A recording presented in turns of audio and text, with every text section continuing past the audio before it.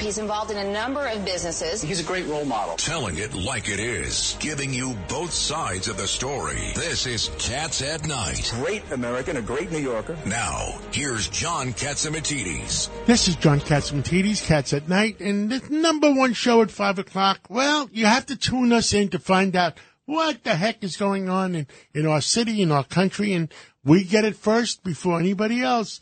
In the studio with us, we got two common sense Democrats. We have Governor Paterson back from his honeymoon vacation. Welcome back, Governor. Well, it was my anniversary. Honeymoon. Anniversary. I didn't want to get married twice. Okay.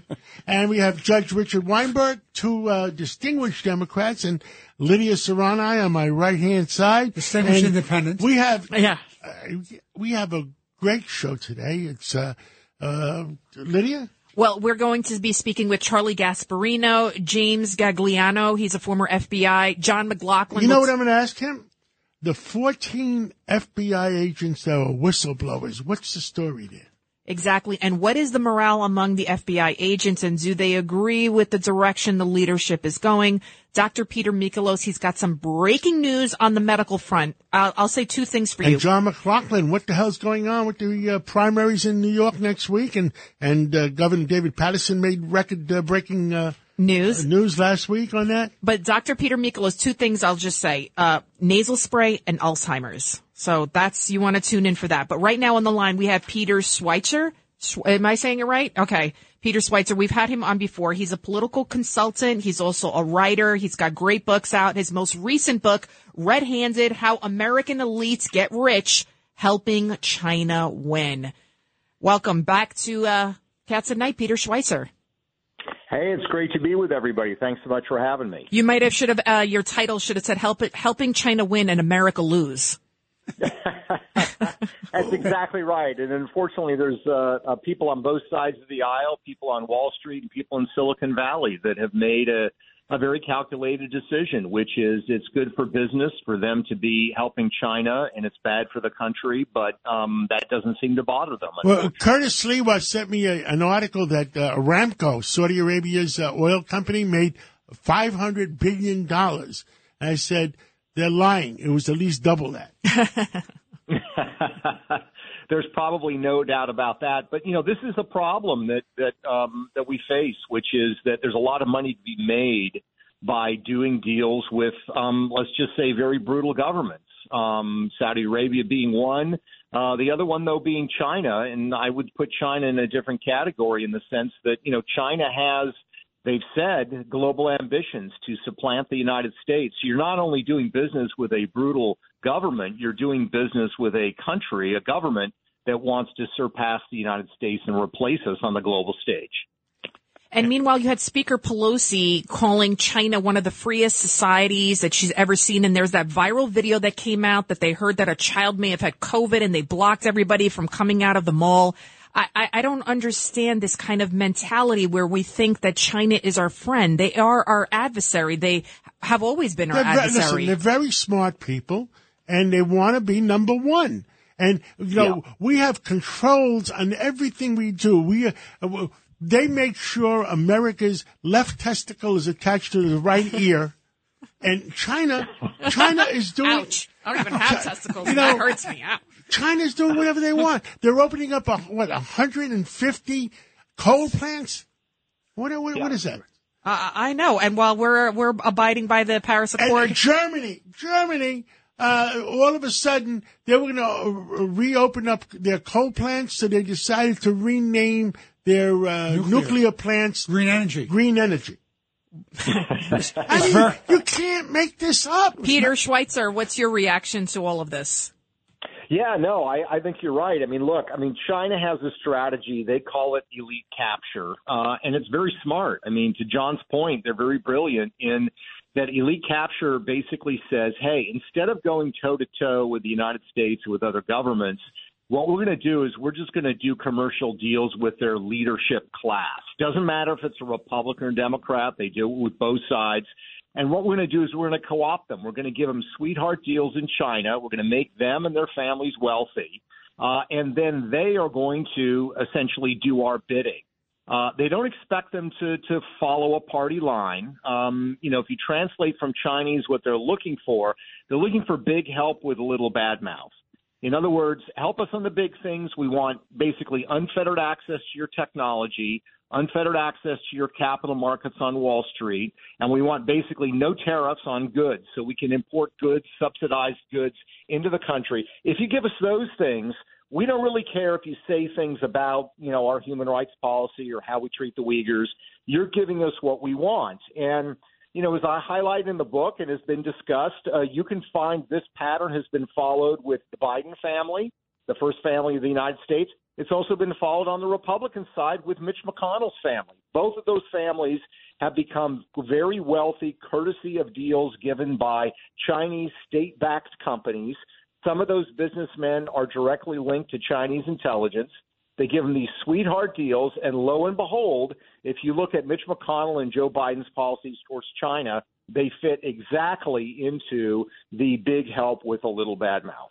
Governor Patterson? Peter, when I came out of office, I've been to China 4 or 5 times, and I've worked on a couple of business deals there. And I went to an event at the Chinese consulate earlier this year, and I had always kind of understood this, but that night it really hit me. The communist government in China is very low key. You don't even know that it really exists. And in my opinion, what it does is it allows other Chinese to have these relationships and slowly but surely infiltrating this country. The amount of money that's going to support colleges coming from China in this country has gotten to the point where if a speaker goes to the college and gets up and says anything that's opposite what China feels, the Chinese don't even have to do anything. The administration shuts them down. And so I think that not only are they trying to be number one, John, but I think that they are trying to wipe out any kind of freedom of speech in this country. Governor, we're under attack. Go ahead, Peter. No, exactly. Governor, I think you raised a hugely important point here, and that is people will say sometimes, well, why do I care if China's number one as opposed to the United States? It's not going to affect me. And your point is, yes, it is. It's already affecting us. Free speech on college campuses.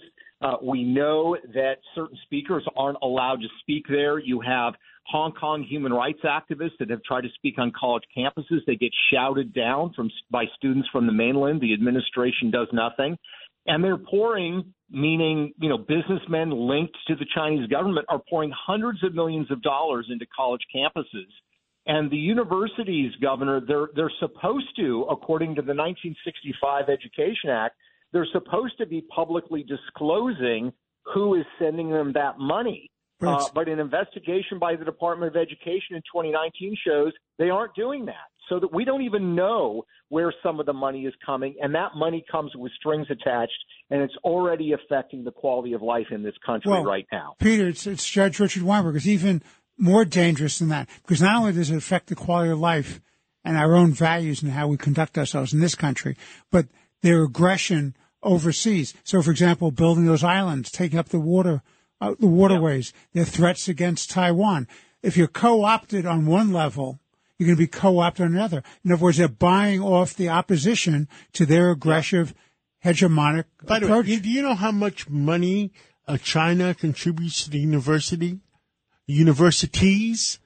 A lot of money. So the question is, those universities are used to getting those big checks from China, and China, it's the government just printing money.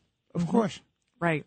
And of course, the real end game here is that we all have to understand that we think differently than the Chinese do. I wonder if Peter will agree with me.